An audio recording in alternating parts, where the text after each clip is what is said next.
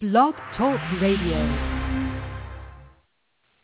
Hey, good afternoon, everybody, and welcome to my Wednesday edition of Sin's Chat Corner. I'm apparently running about 2 minutes behind. I don't know why. I was having some trouble dialing in. As those of you listening in, you already know that Doug is a fan favorite, and, of course, he's also a returning guest. So I'm not going to have him hold on any longer. Let's get Doug on the line and start chatting with him. Hey, Doug, Briney's back. Hey, Cindy, how are you? I'm so excited. I was looking at the time and I'm thinking, why can't I get I was trying to call into my show and I actually saw your number come up and I'm like, oh no, we've got to wait for 2 minutes. So I'm sorry about that. You're back. Yay. I'm excited. I am. I have a lot to talk about. I'm here. You're not really here, but you're actually here. And I'm so excited because we have so much to talk about. And we're going to cover a few things that some of the people who are new to my audience that didn't know about you before. So we'll cover some of the old stuff. We'll cover some of the new stuff, all that good stuff. But first, I want you just to be quiet and listen to what I have to say about you for a minute. And then I'll ask my first question. How's that? That sounds fine. Okay. Well, for those that are listening to you, yes, go ahead.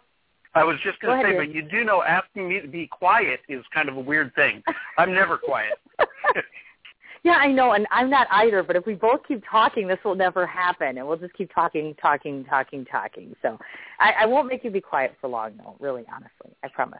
I just want to tell them about you, and they're complimentary. Okay. All right. Go ahead. So to those that are not or have not been used to listening to us before or finding out about Doug Briney for the first time, he's most definitely a delight to host, as he's a country quality musician.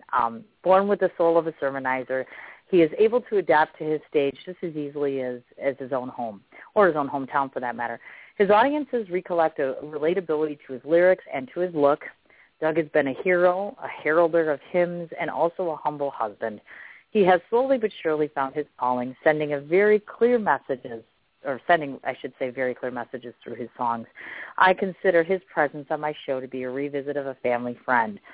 So, starting on that caveat, maybe you could tell us first off, this is a very important question, and I'm not talking right today. God, I can hear myself fumbling. All right, I'm going to slow down here. We're going to start with the most obvious. Very recently, as I understand that, your father had fallen under the weather due to some heart complications. So let's start there a little bit. First of all, provide us a status on how he's doing since the last time that occurred. He's doing great. He woke up that morning, and he was having a lot of pain in his right side and radiating down his arm and into his back. And he kind of put it off. He ate breakfast, and it just wasn't getting any better. And so he decided he took himself to the hospital, and they ran tests on him all. They ran tests on him all day long. I mean, they did everything. But they said, we don't believe that it's a heart attack. We want to keep you and thank you for coming in. We're going to do all these tests. And they ran tests on him all day long. And at the end of the day, they said, Mr. Briney, your heart is in absolute fantastic shape. You're good to go. We don't know what was causing the pain there, but there's no problems at all with your heart and that we can find at all. He passed the stress test, everything else. So they sent him home and They said they might do some more tests, maybe some digestive tract stuff, and a test on some of the lungs. They think that it might be causing a little bit of pain for him there, but I talked to him the other day, and he hasn't had anything bad since then. He just woke up with that morning, and so it may have been a digestive tract thing. But at 84 years old, or coming up to 84, he was pretty concerned, but he's doing great. So thank you for asking. Of course. You know what? I don't think that people realize just because you stand up on a stage and you have a guitar and you're singing, you're some omniscient presence, which means you don't have a personal life or things that are close to your heart, etc. So I think that's important. And that's going to lead to what I'm going to ask now, because to some of us that, are first listening in now, maybe explain to everybody your early as well as eventual impact that your father has played in terms of both your preaching and your performances. Oh, both my parents played a huge role in my life. My dad is just kind of a rock for me. Him and I were very close when I was growing up. I mean, we did a lot of things together. We used to race sailboats together. spent a lot of time doing that, and spent a lot of time in the garage doing woodworking projects together and building things. From a musical standpoint, my dad cannot carry a tune if you put it on the radio. He has a hard time. That's not his gift, but he is a music lover. He loves music. The first albums that I can remember ever listening to were his old Eddie Arnold albums and Cab Calloway and some of these older artists that have been around for a while. And I used to steal his albums and be very careful with them because I knew if I scratched them, I'd be dead. But it was so. The influences are there, and still to this day we have a great relationship. And I'm hoping to be in California for his 84th birthday, late August. We're trying to book some shows out in California right now, and get those on the calendar so that I can get out there and spend a little time with him. I was going to mention that too, actually. Now that you've made the move from one area to the other, has he been able to get out to you to see you there, where you are now in Tennessee? He has not made it to Tennessee yet. He is planning to do now understand, coming up at 84 years old, he's planning to do a cross-country trip this summer. He's planning to drive here, stop along the way in Arizona, Utah, visit some friends down in Texas, up here to Tennessee, go up to Missouri. My brother lives in Missouri, so he's going to go visit him. Then he's got some friends that live in Montana, and then not Montana, Wyoming. And then he's going to go home. So he's planning to be out on the road, driving around by himself there for a while. And he doesn't let anything slow him down. He just keeps going, and he enjoys life, and he enjoys doing things. And so he's very active. I get that from him. I don't like to sit still. I have a hard time sitting still for any length of a time. It's funny, when I sit still, I'm finding that I have the same disease that he has. When I sit still, my eyes close, and I just fall asleep because I'm always so tired. But when he sits still, he just, he sits in the chair. You're visiting with him, and if there's a lull in the conversation for a few minutes, you look over, and he's just, he's sound asleep over there. And I'm finding I can do the same thing now. I'm getting to the point where, I can sit down in a chair and just close my eyes for a minute, and the next thing I know, it's like, I got to get going, get moving. But he's doing very well, and he is planning to be here this summer. Wonderful. That sounds terrific. Yeah, I was curious about that. In fact, that's kind of the next thing I wanted to mention, that there's a few things that have obviously altered since Doug's last visit. And, of course, first and foremost, your residence, meaning that you were in Alaska and obviously now moved to Tennessee, which is a big leap, of course. So it prompted me to ask you, what was the predominant drive behind making such a big decision, such a big relocation? I can't say that there was any one thing. There was a lot of things that influenced that decision.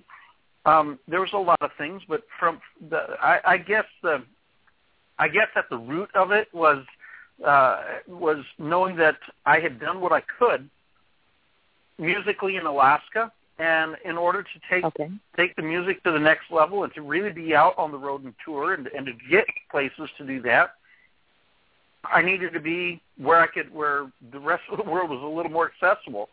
I think the last time that we had talked, I had just finished up a motorcycle tour, and I had rode from Alaska down to California and back, and it was 4 days just to get out of Alaska back into the lower 48, back into United States soil. It was 4 days crossing Canada.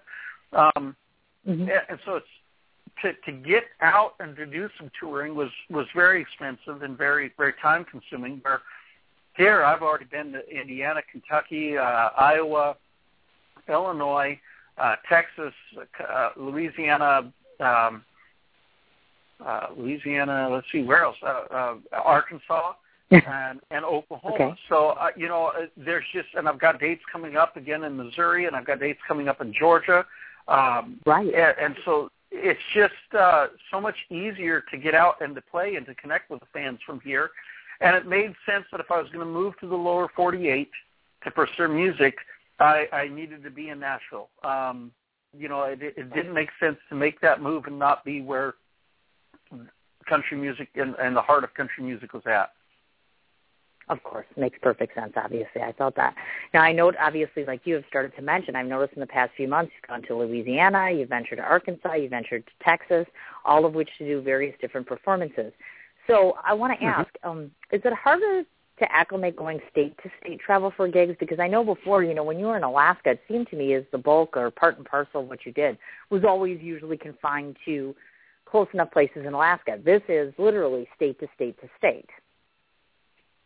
Yeah, no, it's not hard at all. I drove. God, I'm trying to think. One of the things I did in Alaska, I did a concert up in Delta Junction. It was for a New Year's thing. I drove up to Delta Junction in the middle of winter time. It took us about 8 hours to drive there. From Anchorage. My wife actually went with me that evening. We were going to stay 2 nights up there and did a concert both nights up at this lodge. And there's a very, Black Rapids Lodge. It was fantastic. But, it took us 8 hours to drive there. And we were still in Alaska. I mean, we were still, here I can drive 8 hours. It took me 10 and a half hours to drive, or it took me right at 10 hours to get all the way down to Shreveport, Louisiana. So 8 hours drive, I can be, I can make I'll cover a lot of miles. And so to me, the driving is very relaxing. It's the time I get on the phone and I'm talking with folks the whole way. I got the Bluetooth headset in and I talk with folks and catch up and get a lot of stuff. I actually get more done when I'm driving than any other time because I'm able to concentrate on that and just relax and enjoy the drive. So for me, no, I enjoy it. I enjoy going state to state. I have to tell you a funny story about that, though. The first time I went up to Kentucky and did a concert up in Indiana, not Kentucky, Indiana. I was driving up there and I thought I had plenty of time. I thought I had like 3 hours time to get there, and I'm driving up there, and all of a sudden I look at my, I look at the clock on the dash, and it's 3:30, and I looked at my phone, and it was 4:30. I didn't realize that I had crossed into Eastern time zone going up to Indiana. I hadn't thought about it, so I lost an hour, and I got a little panicky there. So now I have to pay a little closer attention to time zones as I travel. I figured that. And don't let Doug fool you, by the way, because I thought I saw the other day a comment where he said, I don't mind driving in snow. It's the other people that don't know how to drive in it that's the problem. I saw you make a comment about that, and I thought, must be interesting being on the road. Could you imagine being on the road with Doug for like a day or two? I think we should take a camera and follow you like everywhere you go and see what really happens behind the scenes of the country guy with this, big hat on and the big guitar on. I think that would be way cool. But, I have to ask this question because, of course, you're in Tennessee, so you're in the magic land where most of the magic happens musically. So is it intimidating at all? Because as I understand it, other people have said, there's such a competitive spirit there, and there's so many people, and you're all kind of vouching for the same sort of success. Was that a huge shift for you? Because, in Alaska, I'm assuming you don't have 50,000 other musicians standing there in the same sort of setup there. There's some differences, but I have to tell you, the musicians in Alaska I found to be much more competitive as far as secretive. I'm going to play here. They don't want to give you any contacts. They don't want to collaborate on any projects. They're very closed and very guarded. Here, I have found the musicians just to be extremely open. Hey, Leah, let's get together. Let's jam. Let's do this. But, it's very... Oh, I just played over here. That's such a great venue. Y'all give them a call. They'd love your music, and it's very open from that standpoint. It's very open from that standpoint. The musicians are not the ones who are competitive. It's the venues here that really take advantage of that. In Alaska, if I played a venue for a venue, it was nothing. It was nothing to as a price to play that venue. It was nothing to make $300 from the venue and sell merchandise. Just getting started. That was kind of a standard fare. Here, there's so many musicians, the venues don't pay the musicians. They don't have to pay them. It's like, you don't want to play for free? That's okay. We've got 100 other people that will. So that part of the business here is very competitive and is very, very difficult. But that's separate from your first question. Your first question on this was, do I find it intimidating? And I have to tell you, it is overwhelmingly intimidating at times. I mean, it really is. You're sitting there. You go to a venue and you're listening to the performers in front of you, and you're thinking, oh my gosh, these guys are great. Oh, they're phenomenal. And then you get up there. I get up there and it's like, hey, how you doing? And you feel not inadequate, but you feel it's like, wow. It's just such a different world, and intimidated, maybe not the right word, but inadequate at times. You just feel like, wow, these guys are awesome. Why am I not hearing them on the radio all the time? And the only consolation in that, to me, is honestly when you finish up or you start going and you see the people that you just couldn't believe how good they were. You see them, just their jaws drop, and they're enjoying what you're doing as well. That's the consolation, and that's the it's just such a boost to morale, and you've got them hanging on what you're doing, and it's really a boost of confidence. But there again, it comes down to that relationship between the musicians. I found the musicians here to be extremely, extremely supportive. And really helpful to one another, which is so different than what I was used to in Alaska. Oh, I imagine so, definitely. So it's kind of like a small fish going into this large pond and just trying to acclimate a little bit, I would think, for a while, just until you get your feet wet, if that makes sense. Yeah, it's exactly what it is. The very first, I guess it wasn't the first gig. One of the first gigs that I had here, I got invited to, I did some competition and did some things, and I got invited to compete for a showcase. I got invited to compete for the showcase. Well, I competed for the showcase, and I got into the top 8. And so we were at Dan McGinnis, and we performed there. The very first thing was Nashville Universe, and competing there, and some of the musicians there were just, absolutely unreal. And I was just like, wow, that was my first real taste of, oh my gosh, these guys are just phenomenal. And then the songwriting and that type of thing. And but that first group of people that I met at that competition, we have become really good friends. I do some songwriting with all of them. Caitlin Lowe is one of those people that was in that group, and Caitlin and I have become really good friends. We shared. She sang at my CD release party back in November.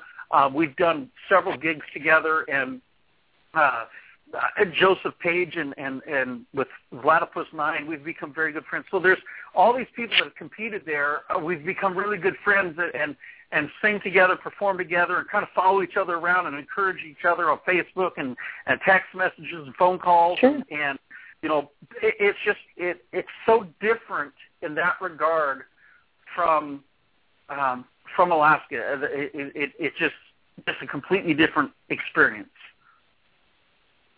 Sure, of course. And obviously, over time, it's just like with anything else. You started off being in your hometown, and now you're coming to something new. And now you're garnishing popularity everywhere. I would find it hard to believe that they wouldn't love you. But my guess is, because now, is the area you're in isolated, or is that, how close is that to, like, Nashville? I missed that question. Say that again. Oh, that's okay. I'm trying to figure out now, are you relatively close to Nashville itself because you're not within the city, correct? Or where exactly do you reside in comparison to that? We're just about 10, 15 minutes north of Nashville. We are actually in what they call Metro. We are in the Metro, okay. Davidson County part of Nashville. I actually live in Old Hickory. I actually live in Old Hickory, which is only about 15 minutes north. It actually takes me almost longer to get to the highway than it does once I'm on the highway to get into Nashville. I'm about 6. If you go towards the 65, I'm about 6 miles. If you go towards the 40 on the other direction, I'm about 5.5 miles away from the highway. And, of course, it's all surface street to get there, so that's slow. Once I get on the highway, it's just a quick trip right into Nashville either side. So it's really it's a nice location. Okay, gotcha. It's yeah, because nice I've got location. friends that have moved from, they've gone from my state to going to your state, and in particular right around Nashville, so that's why I'm curious to ask, because they like to hook up with fellow musicians, and they're all musicians, so I'll have to send all my musician friends to come see you then, because I know they're out and about trying to play themselves, as a matter of fact, so it works out real nicely.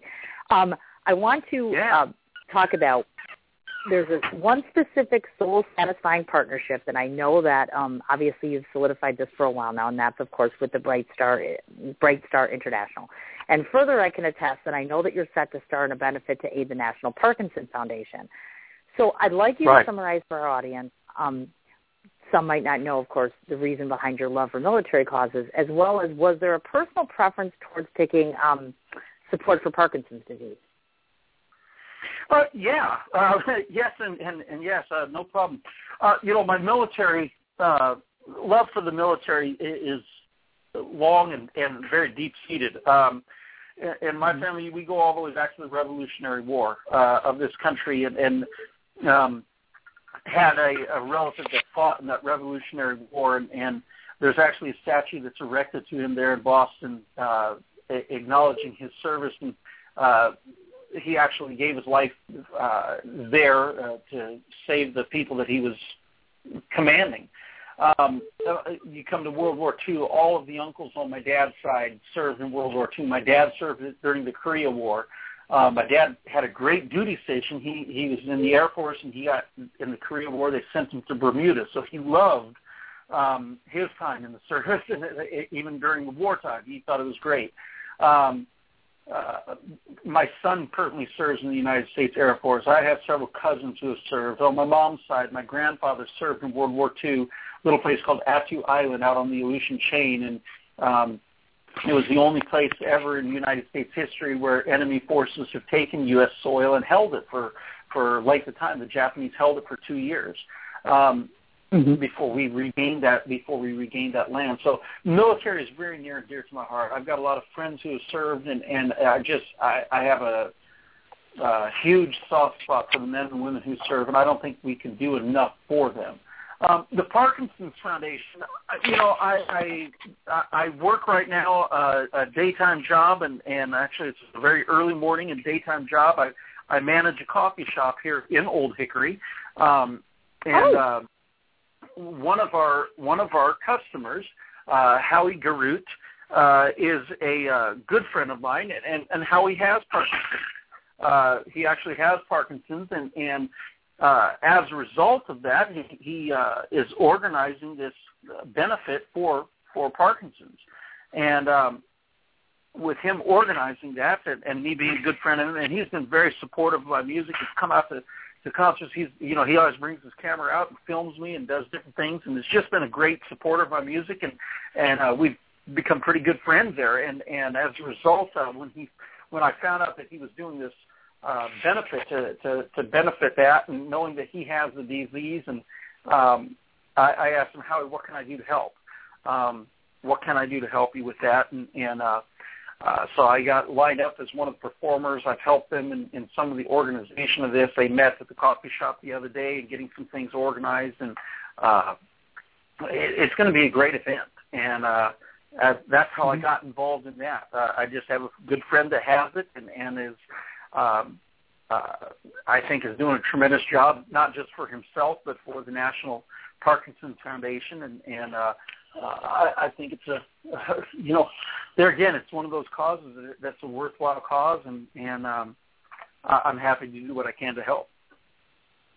Okay, and do we happen to have any details yet as far as a date or location for it yet? Yes, April. So you put me on the spot. Sorry, I believe it's April. That's okay. I believe it's April 29. I tell you what, I have it up on my webpage, DougBriney.com. The event name is called Shaken Not Stirred. Shaken Not Stirred is the event, and if you know anything about Parkinson's, there's a lot of shaking going on there.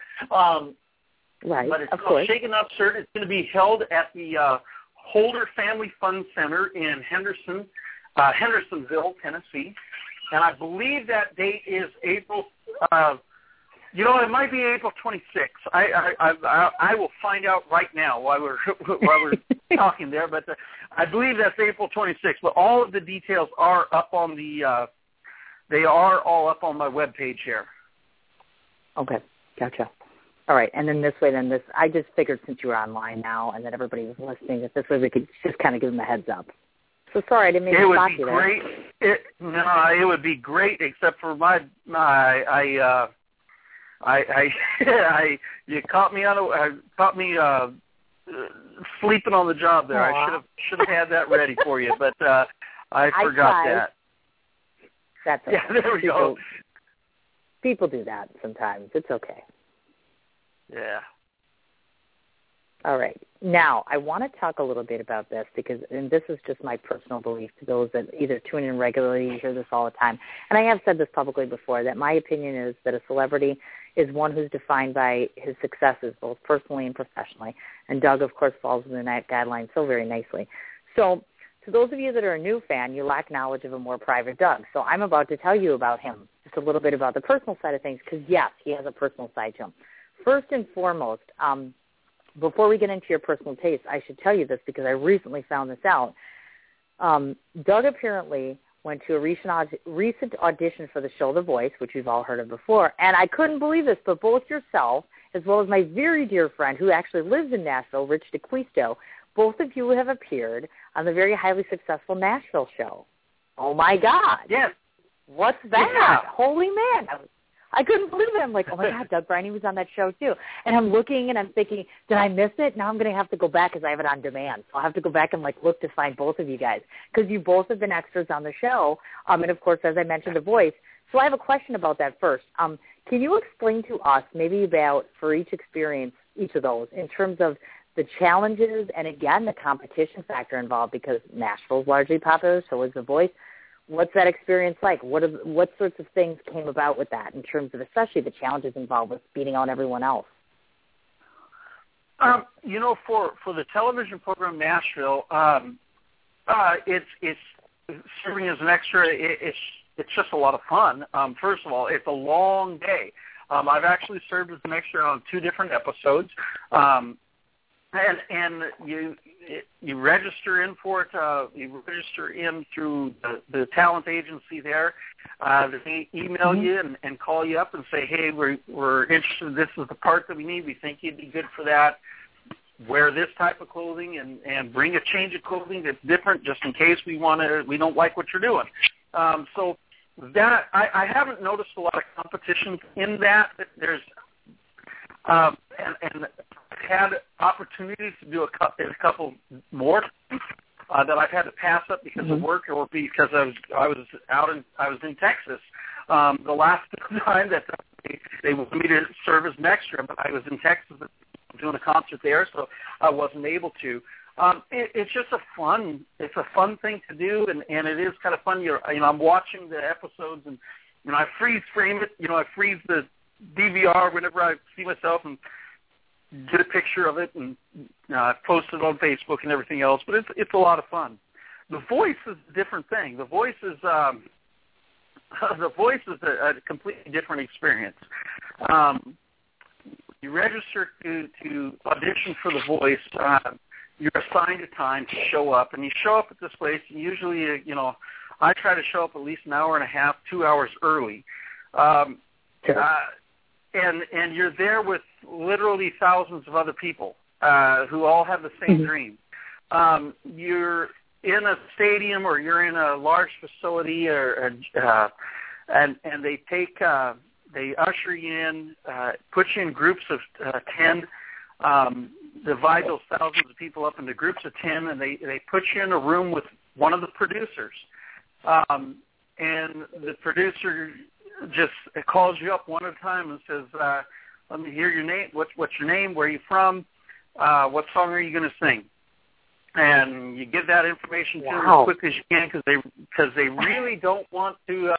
They're literally trying to get through thousands of people in a day. So they, it's your name, what song you're going to sing, and where you're from. Okay, go ahead, and you get to sing one verse and one chorus of a song. So or he or she may even raise their hand and say that's enough. I've seen that happen as well, where they just said, that's enough, and you sing the song, you do your very best that you can. You've got just that verse and chorus to impress them, and you do your very best, and they say thank you very much. You sit down. And they go through the whole room of 10, and at the end of that, they say, okay, this season is I'm summarizing basically how they say it. They say this season is very competitive. The bar has been raised very high. Some great talent in here, but I don't think I'm going to issue any callbacks today from this group. Thank you very much. Have a nice day. See you on your way out. And that's it. You don't get to ask them any questions or anything. Or they may say, okay, we thank you very much, same type of speech, and they'll say, but, everyone is dismissed except for so-so. I'd like to see you for just a moment afterwards. And they may issue that person a call back, or they may ask them to do another verse of a different song to hear them, and then they'll issue a call back for that person. Okay. I haven't made it there yet. I know a lot of extremely, extremely talented people that were all given a pass and not called back at all. And so it's the part of it is too that they are looking for something specific. They can say that they're not all that they want to, but they're looking. The producers are looking for something very specific in that. I remember this was my third time auditioning for The Voice, and the second time that I auditioned, when I finished, there was everyone in the room was just I don't know how to say it, just dumbstruck. Just the jaws were open. And wow, you could hear. Okay. Yeah, I thought it went great, and everyone in the room just was like, "This dude's got it." And when they hear the guy says, "We're going to pass on everybody," there was an audible gasp in the room. It was just like, "You're kidding!" And every contestant in there turned their eyes to me and just like, "I don't get it." And it just, I'm not saying I should have had it or shouldn't have had it. It was just very interesting to me that everyone else in the room thought I should have had it, but whatever it was, I wasn't what the producer was looking for. So, it's one of those things. It's such an instant. If you're on there, it's an instant recognition, an instant popularity. It's an instant boost to your career, and you can become famous overnight with that. But I tell folks, and my manager and I have talked about it a number of times, I'm in this for the long haul. I'm not here. If it could happen overnight for me, fantastic. I wouldn't turn that down. But I'm in this for the long haul. I don't intend to give up because I can't make it instantly overnight. I love performing. I love singing. I love that interaction. And, I love improving what I'm doing as an artist and trying to be better all the time. And so I'm in it for the long haul, and it doesn't discourage me. I've come to kind of like, wow, okay. And again, I have one of the good friends that I met, again, going back to that very first night that I performed in Nashville at Dan McInnes, a good friend, Michael Moore. He's just phenomenal. And he was actually flown. He was done by private invite to an audition in California. He flew all the way to California on a private invite to audition for them, and he auditioned for them. They liked him. They liked him, but then they said, "You know what? We're going to pass." And if anybody, he just. Yeah, even after a private audition and flying him there and everything else, it was shocking to me. But he just wasn't what they were looking for at that particular time. Wow, look at that. So it's a very I've heard that before. It's a very different experience. Yeah, it's Okay. a very different experience. And again, it's like everything else in this business. You cannot take it personally. It's a no, but it doesn't. It's Right. not an attack on you personally. It's not saying that they don't like you. It's just, it's the time isn't right. You are not what they're looking for at that particular moment. And that's it. You can't take it personally. And that's a good attitude to have, actually, because I know, rejection in all forms, even I as a writer, of course, nobody likes to hear the word no, but obviously if you took that to heart all the time, you'd obviously give up on that stuff. So kudos to you as far as that goes. And tell the people which episodes of Nashville, because I'm going to go back and find them now, because I got to watch Rich anyway. So which episodes are you on? The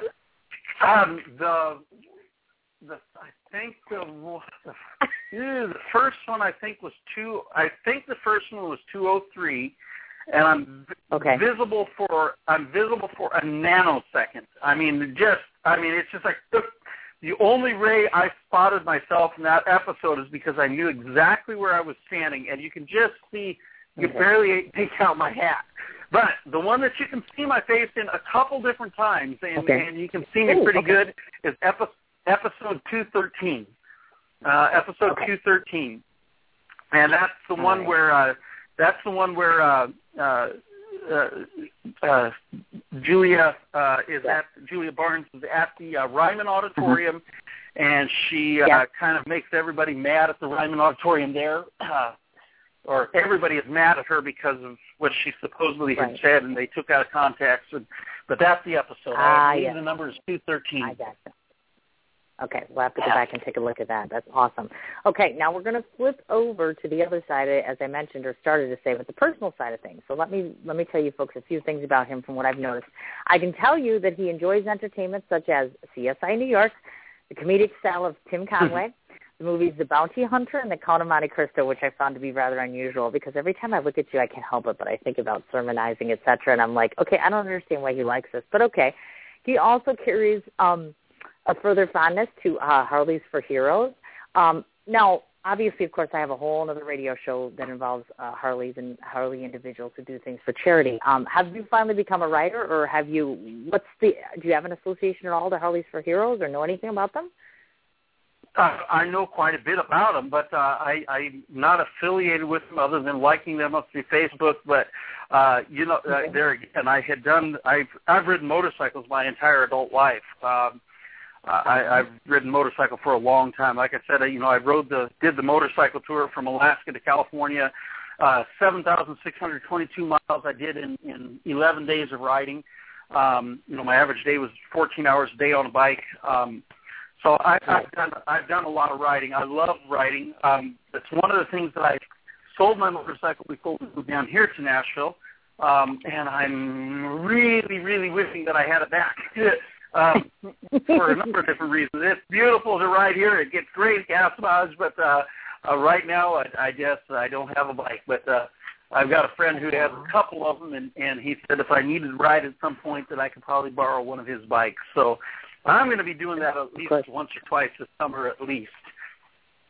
I betcha. I imagine so. Now, can you just tell us maybe a little bit about on the recreational side of things, because obviously you're in Old Hickory now, which again is climate change and socially a change from being in Alaska. So what have you found that occupies your days? Because obviously besides playing and having your job and your wife and your children, and of course the twins, by the way, I didn't want to forget that because the twins are wrestlers and they just had an accolade recently too, didn't they? That's it. Honest to goodness, you have just summarized my life. I wake up at about 4:30 every morning. I wake up about 4:30 every morning. I go to work. I open up the shop. I'm there at 5:30 to do the baking, get prep work done. I open the shop doors at 6 o'clock. I get off usually at about 2:30 or 3 o'clock. I get home. I run around. I've been running around with the boys. Both of my boys are wrestlers, and so we have wrestling practice, different school events. I run around with them, or if I'm not with them, and then I'm doing church-related things, because although I'm not pastoring down here, I am plugged into a church and helping out. Oh, okay. When I finish that up, I am usually out playing music, and I get home oftentimes, midnight, 1 o'clock in the morning, and an early night would be 10:30 or 11, and I get home and go to bed and start all over again. So the honest to goodness thing on the recreational side of it, I haven't done anything yet. I'm looking forward to. Well, yeah, I'm looking forward to being able to do a few things, but right now it's just it really is all about. For me, it's all about the music, and working and becoming the best that I can be at that, and taking every opportunity to play that I possibly can, and making new friends and meeting folks and building those connections, because that's really what it's about here. Okay.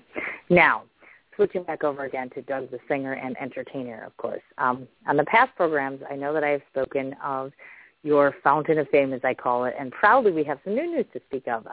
I know previously you won an Independent City Music Association Award, which is in 2013, as well as a nomination again this year for male vocalist, and that was, of course, a different entity, Nashville Universal Awards. I wanted to speak to that a little bit. Now, I understand that you had also performed at the award ceremony, that's Nashville Universal Awards.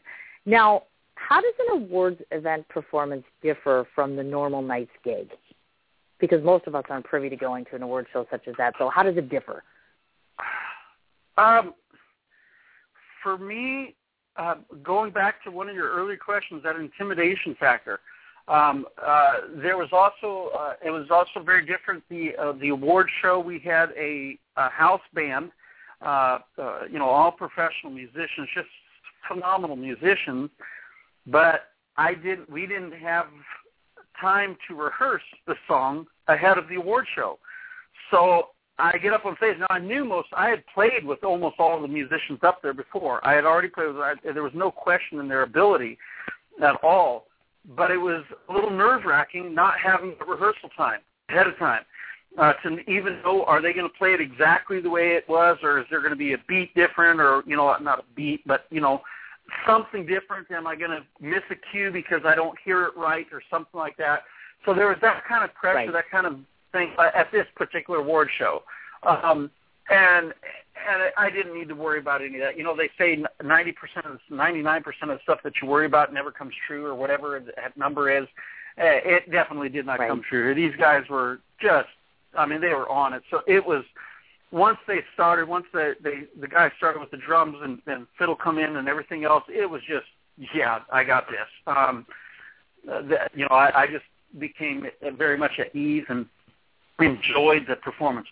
So that was one of the things that would be different is not having a rehearsal time, because I really work towards rehearsal times. I like having, I like being the best that I can be, and you can't do that without rehearsal. So that was a little different. The other aspect that was different there was just the incredible talent that was on stage. We're talking the best that Nashville Universe had to offer is who was performing. Right. You're performing with the absolute best, and it's humbling. It's exciting. It's also one of those things where you talked about that intimidation factor. It's like, wow, I've got to bring my A game. I've got to be the very best Doug Briney that I can possibly be.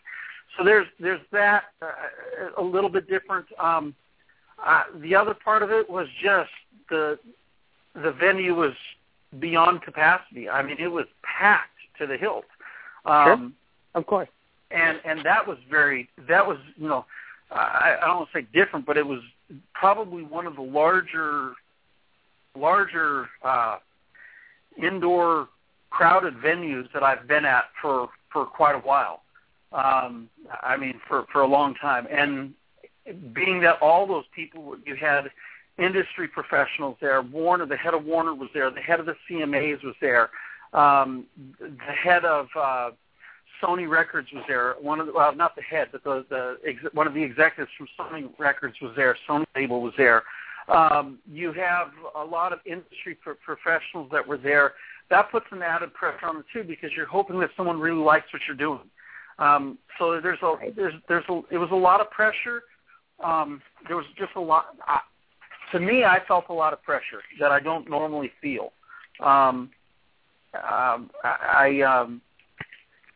I guess that would be the biggest difference. I don't normally feel pressured like that. I enjoy the performances. That's not to say I didn't enjoy this one, but I just felt I felt a lot of pressure beforehand. Once I got into the performance, it was, I enjoyed it.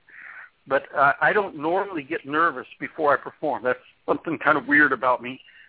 I guess I don't get nervous beforehand. And at this one, I was nervous. I had butterflies. I mean, actually, I don't think they were butterflies. I think they were, blue jays or something jumping around in there. I was nervous. And I don't. That's not normal for me. So from that standpoint, that would be what was different. Okay, gotcha. And of course, just so you folks know, he happened to meet friends of my show as well, which of course Matt Williams has been on the show and Amy Rose has been on the show. So you got to Matt Williams before I did, because I'm not meeting him until May. Yes, I'm meeting him in May in Canada, so I'm very excited. And he's darling, and so is Amy Rose. She's amazing. Oh, you guys are also amazing. Yeah. Absolutely lovely. Now, I know I'm not supposed to ask this question, but since it's my show, I always ask that stuff because people don't, I guess I have to ask the question because you know how you watch these award shows and then people are all like, oh, I'm just so happy to be nominated. So in this case, were you disappointed? I mean, were you kind of like setting yourself up and thinking, oh, yeah, I really want to win this, and you didn't win and you got all disappointed? Does that happen for you, or you just kind of take it in stride? Yes and yes.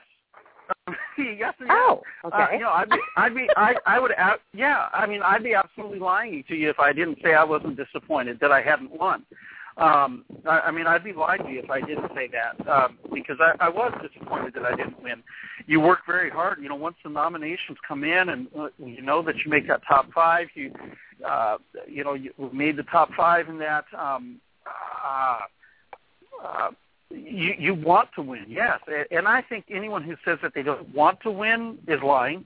That's just, I'm not going to call them a liar, but I think that they're lying at that point. But in the same token, was I disappointed? Disappointed is not the right word because I wanted to win, but it really was just it was a huge honor and a huge milestone to get to where I got. I've been in Nashville since August. I've been in Nashville since August, and I've been to got to be involved in one major competition, and then to be in the award show and to make the top five among the people that are here. Cindy, it is a huge honor, and so I can't say it was disappointing, but yeah, it's disappointing. I can't explain it more than that. I wasn't crushed. Let's put it that way. I was not crushed by it by any means. But to say that I wasn't a little disappointed would be a lie. I worked really hard to try and get there, and I worked very hard to try to get people to vote so that I could win. That's the reality. Right. It makes perfect sense to me. And a lot of times people don't want to admit that. Like even with the big ones, and you watch them on television, they all look all happy and all this jazz and such, and it's just like, yeah, I can just imagine. I would just be furious myself. I mean, at a certain age, you just don't care as much anymore, but still, it's kind of like you still wanted to win, so that's, But it was a nice experience for you, obviously, and I've seen the pictures and looking at that. So, that's something. It was a phenomenal experience, and I would like to believe that if the cameras were on me, that you would still have seen me smiling, because I was still honored. I was still very happy to get where I was at.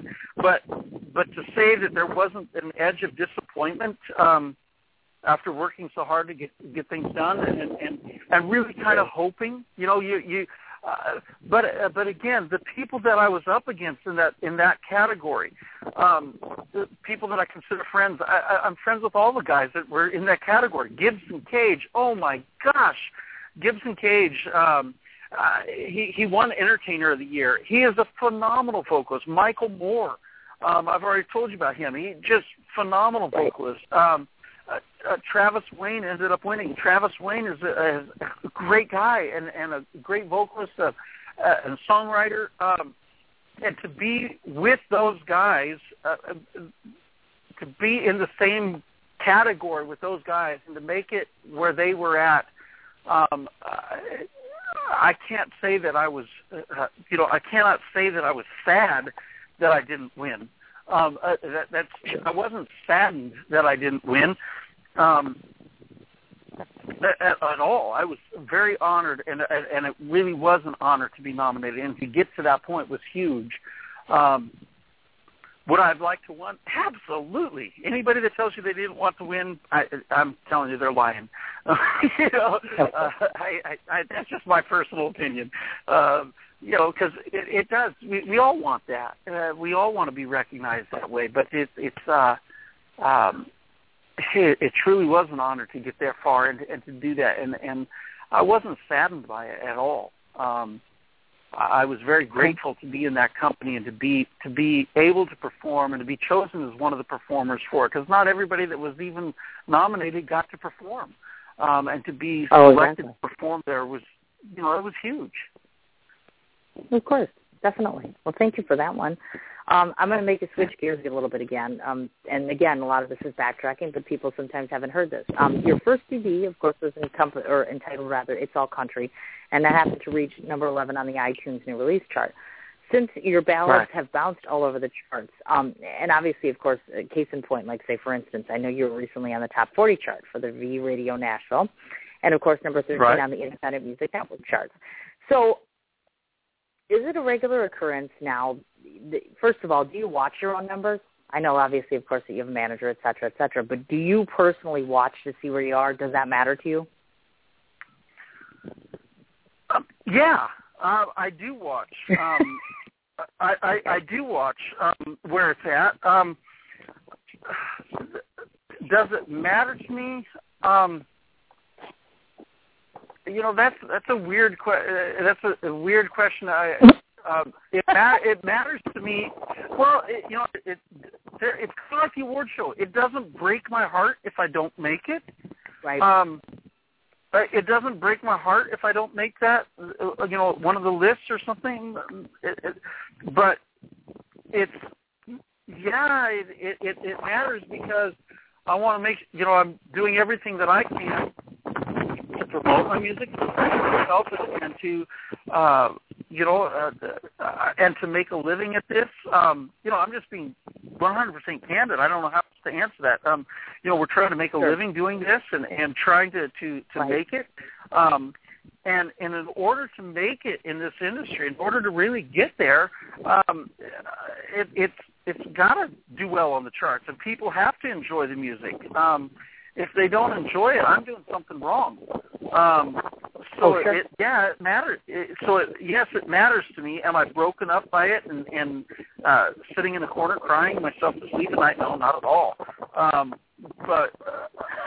It matters. And I do watch it. I do watch those things. V Radio. I check that all the time, and I'm there again. I'm friends with all those guys that are on there, and the people that are making the list. It's awesome, and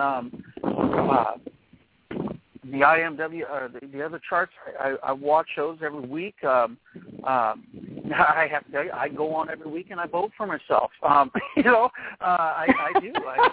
He's being really candid about it. I don't know how else to answer that. I'm being as candid as I can. I vote for myself. I get one vote like everybody else. I get one vote. I'm not going to vote for somebody else. That's not to say that I don't enjoy some. Yeah, it doesn't mean that I don't enjoy those other artists, but I watch those things, and of course, and again, I ask, and that's one of the things you'll notice. I ask for people's votes. I ask them, but I don't want people voting for me for just because they know my name or just because I'm friends with them on Facebook. I want them voting because they do enjoy the music. I got a Facebook message. I got a Facebook message yesterday after the numbers came out on that, and I hit number 13 on the charts there just the other day, and I got a Facebook message from a friend of mine that I've known her for probably 18, 19 years. Good friends of ours in Alaska, and I've known her for a long, long time. And she messaged me on Facebook, and she says, hey, she says, I've always been a fan of your singing. You know, I've heard you singing in the past. She says, but I have to be honest. She says, I have to be honest. I haven't listened to your music at all in the past, 3 years. I haven't even listened to you in 3 years. She said, but she said, I just listened to your music. She said, I just went to your page and I just listened to your music. She says, oh my gosh, that was awesome. And it was fun to be able to hear that from her, and an affirmation that we're doing some things right. Right. But it meant a lot to me that she voted for me because she actually liked what I was doing, not just because she knew who I was. And she said, it's the first. She did say it's the first time that she had been online to vote. So I watch those things and they do matter. Well, that lent itself to the bigger question, which was this, obviously. That particular number and the way that those numbers work as far as the music industry. Does that determine your popularity within the media and venues, or would you find yourself saying, you know what, I'd rather care less about the numbers and more about fan appeal and popularity? I don't know how to differentiate the two. I think that fan numbers. I think the fan numbers come. I think people vote because they do like the music, and so that's a reflection of whether. To me, it's a reflection of whether it's being accepted and is being enjoyed. I hope that people are not just voting because they know my name. I'm hoping they're voting because, hey, they know my name and they like what I'm doing.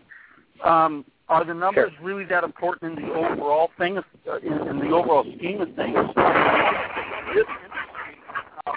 This industry, and again, I have to remind people, and I have to remind myself, this is a business. It is absolutely a business. Now there are a lot of people who make music because they love music and they don't care about anything. They just want to make music.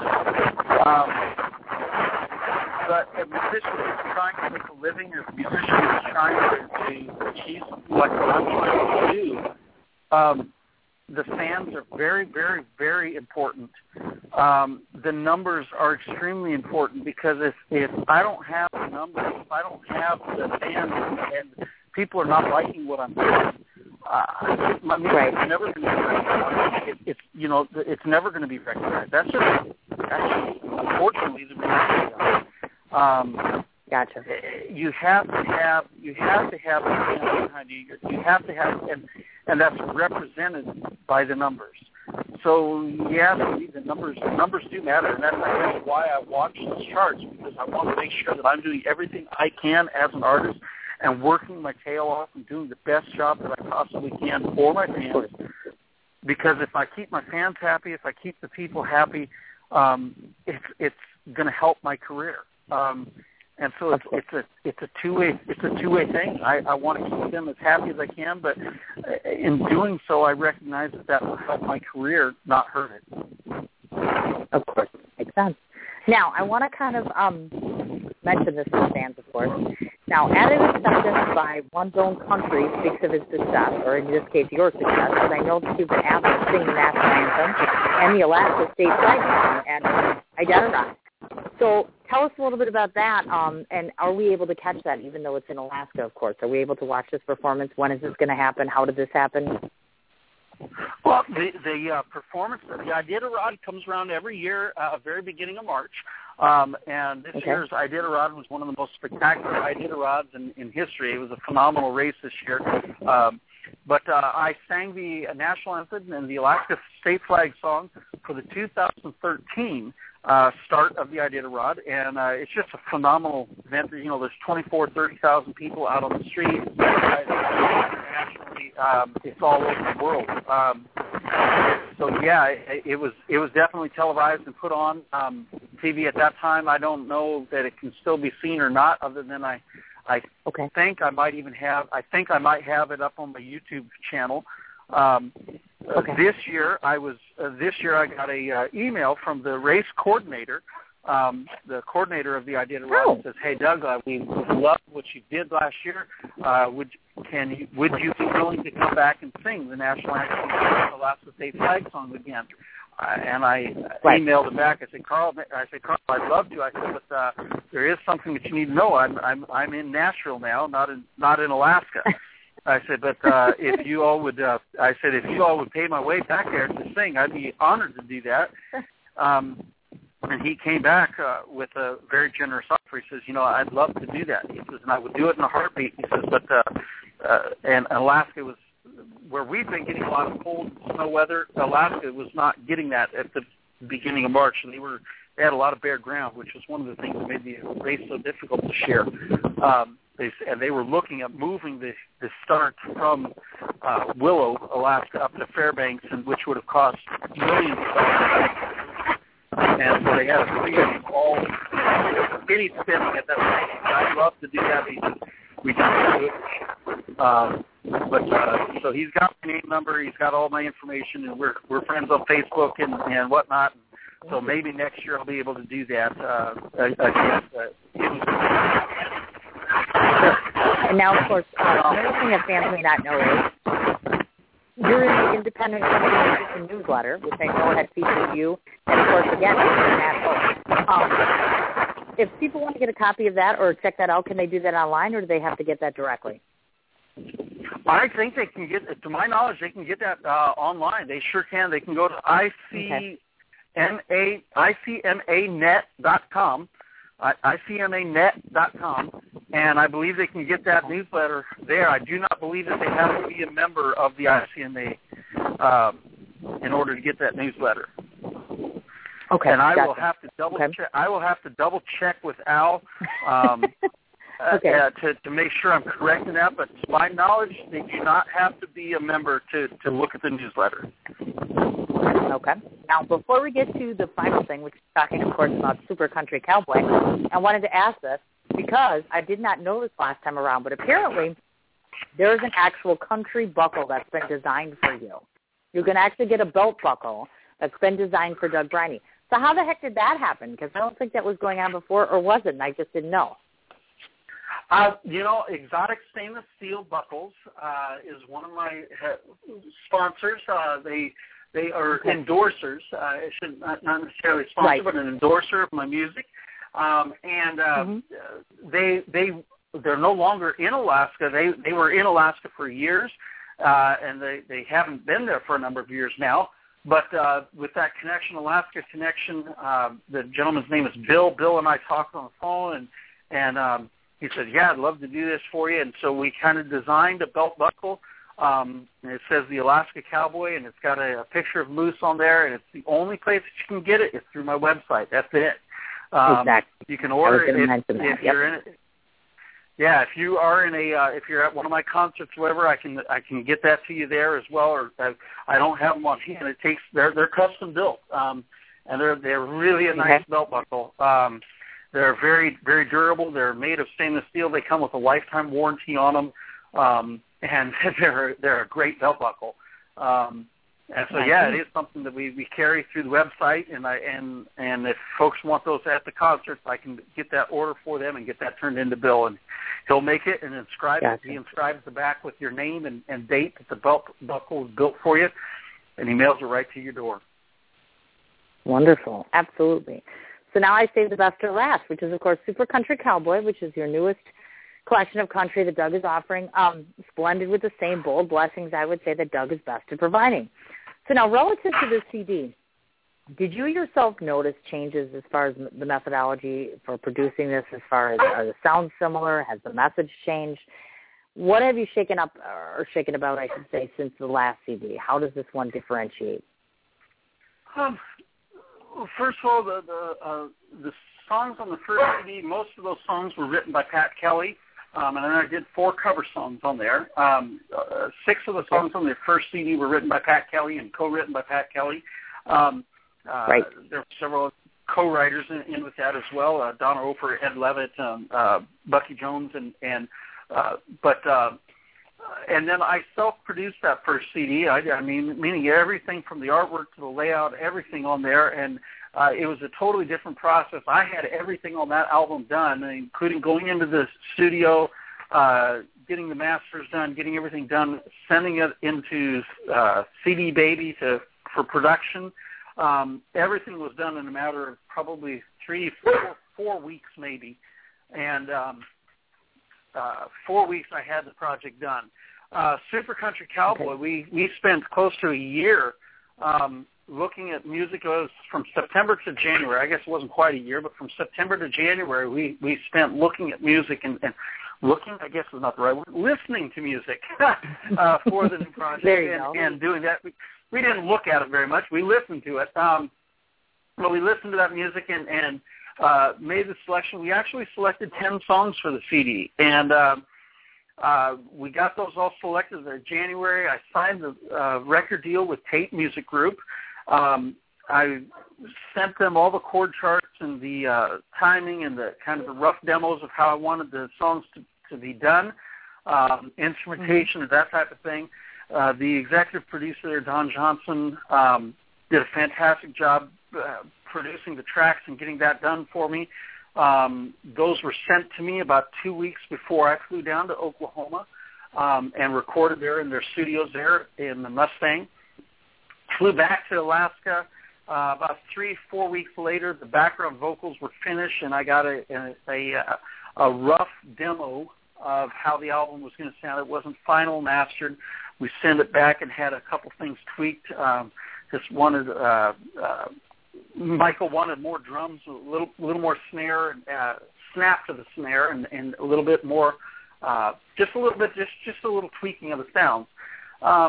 And so that was sent back, and we got that taken care of. The music was mastered. Then it went to the art department, and they did all the artwork and the photography. It had been done when I was in Oklahoma. They put all that together, and then in November we released it. Sound-wise, so it was a very different project from January to November is what it took to get that done. But it was a phenomenal experience working with a whole team helping you as opposed to you doing it all yourself. It was a great experience. They were a great company to work with. I'd love to work with them some more, and I think we have a great relationship with them. Of course. Songs on there, the sound is, we were looking more for, we wanted to stay very true to the traditional sounds of who I am. I'm more of a traditional sounding artist, but we also wanted songs with a little bit more of an edge for radio, more radio friendly. There again, what more people are listening to. Right. And I think we did a great job with that. When we got everything back from after being down there recording, getting the masters done and everything done, one of the songs that we had on there, it just didn't fit the album. It just didn't. It was a good song. The take was good. Everything was right, but it didn't fit the album, and it wasn't a good mesh, and we ended up pulling that one from the album. We may do that one at a later time because it is a great song, but it just didn't fit with the album. We wanted to keep that, we wanted to keep, we just had a certain feel to the album, and I think it comes across very well. Yes. In fact, I was just going to say, you're going to get your 3.5 minutes to rest here because we're going to play the song, and then everybody can hear it and see how wonderful it is. So let's do that, and you can take a break, and I'll take a break for a second, and then we'll commence back again for a little bit here. So this is Super Country Cowboy.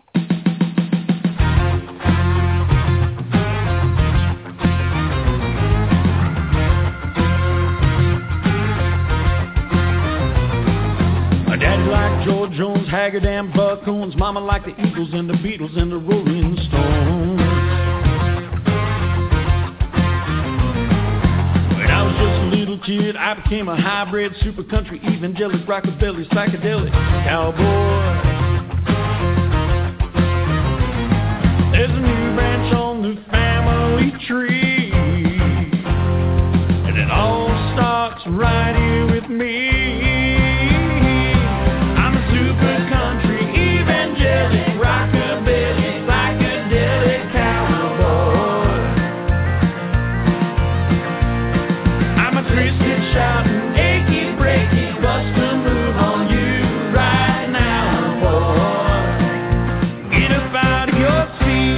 There's a new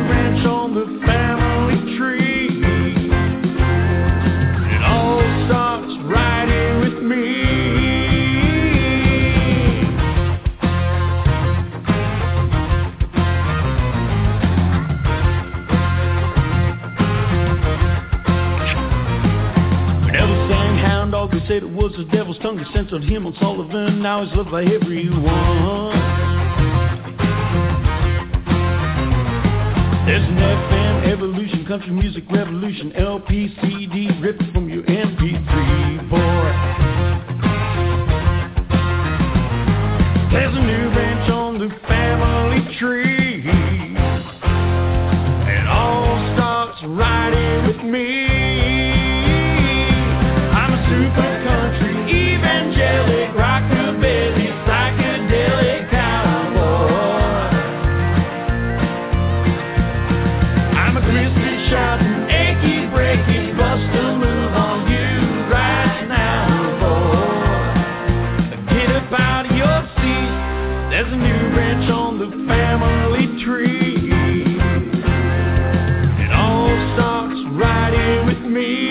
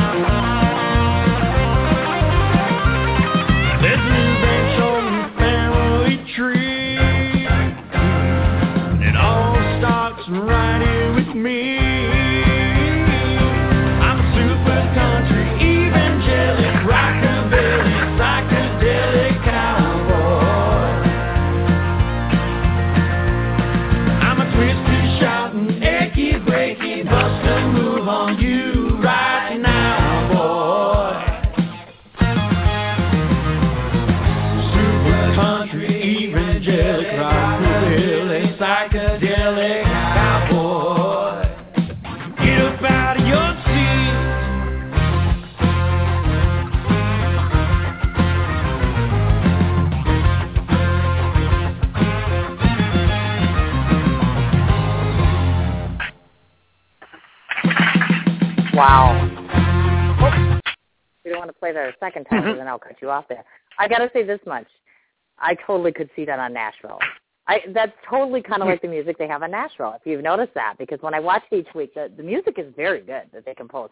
But that's awesome. I mean, the sound, I like the sound. I think it's different than the sounds from the other CD, and that's just my personal opinion.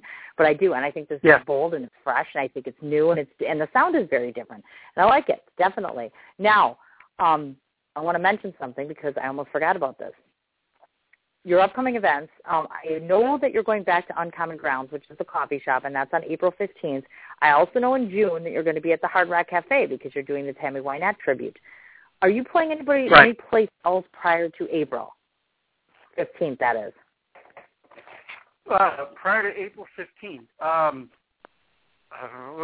Off the top of my head, let's see. I'll be playing next Monday. I'll be up in Kentucky. I've got that on my webpage. I'll be in Kentucky next Monday night, actually doing a radio show there in studio radio show, and be doing some songs there in the studio. Okay. I'm doing some of that. That'll be live there. The following Wednesday, then I'll be over at the Dog House here in Nashville.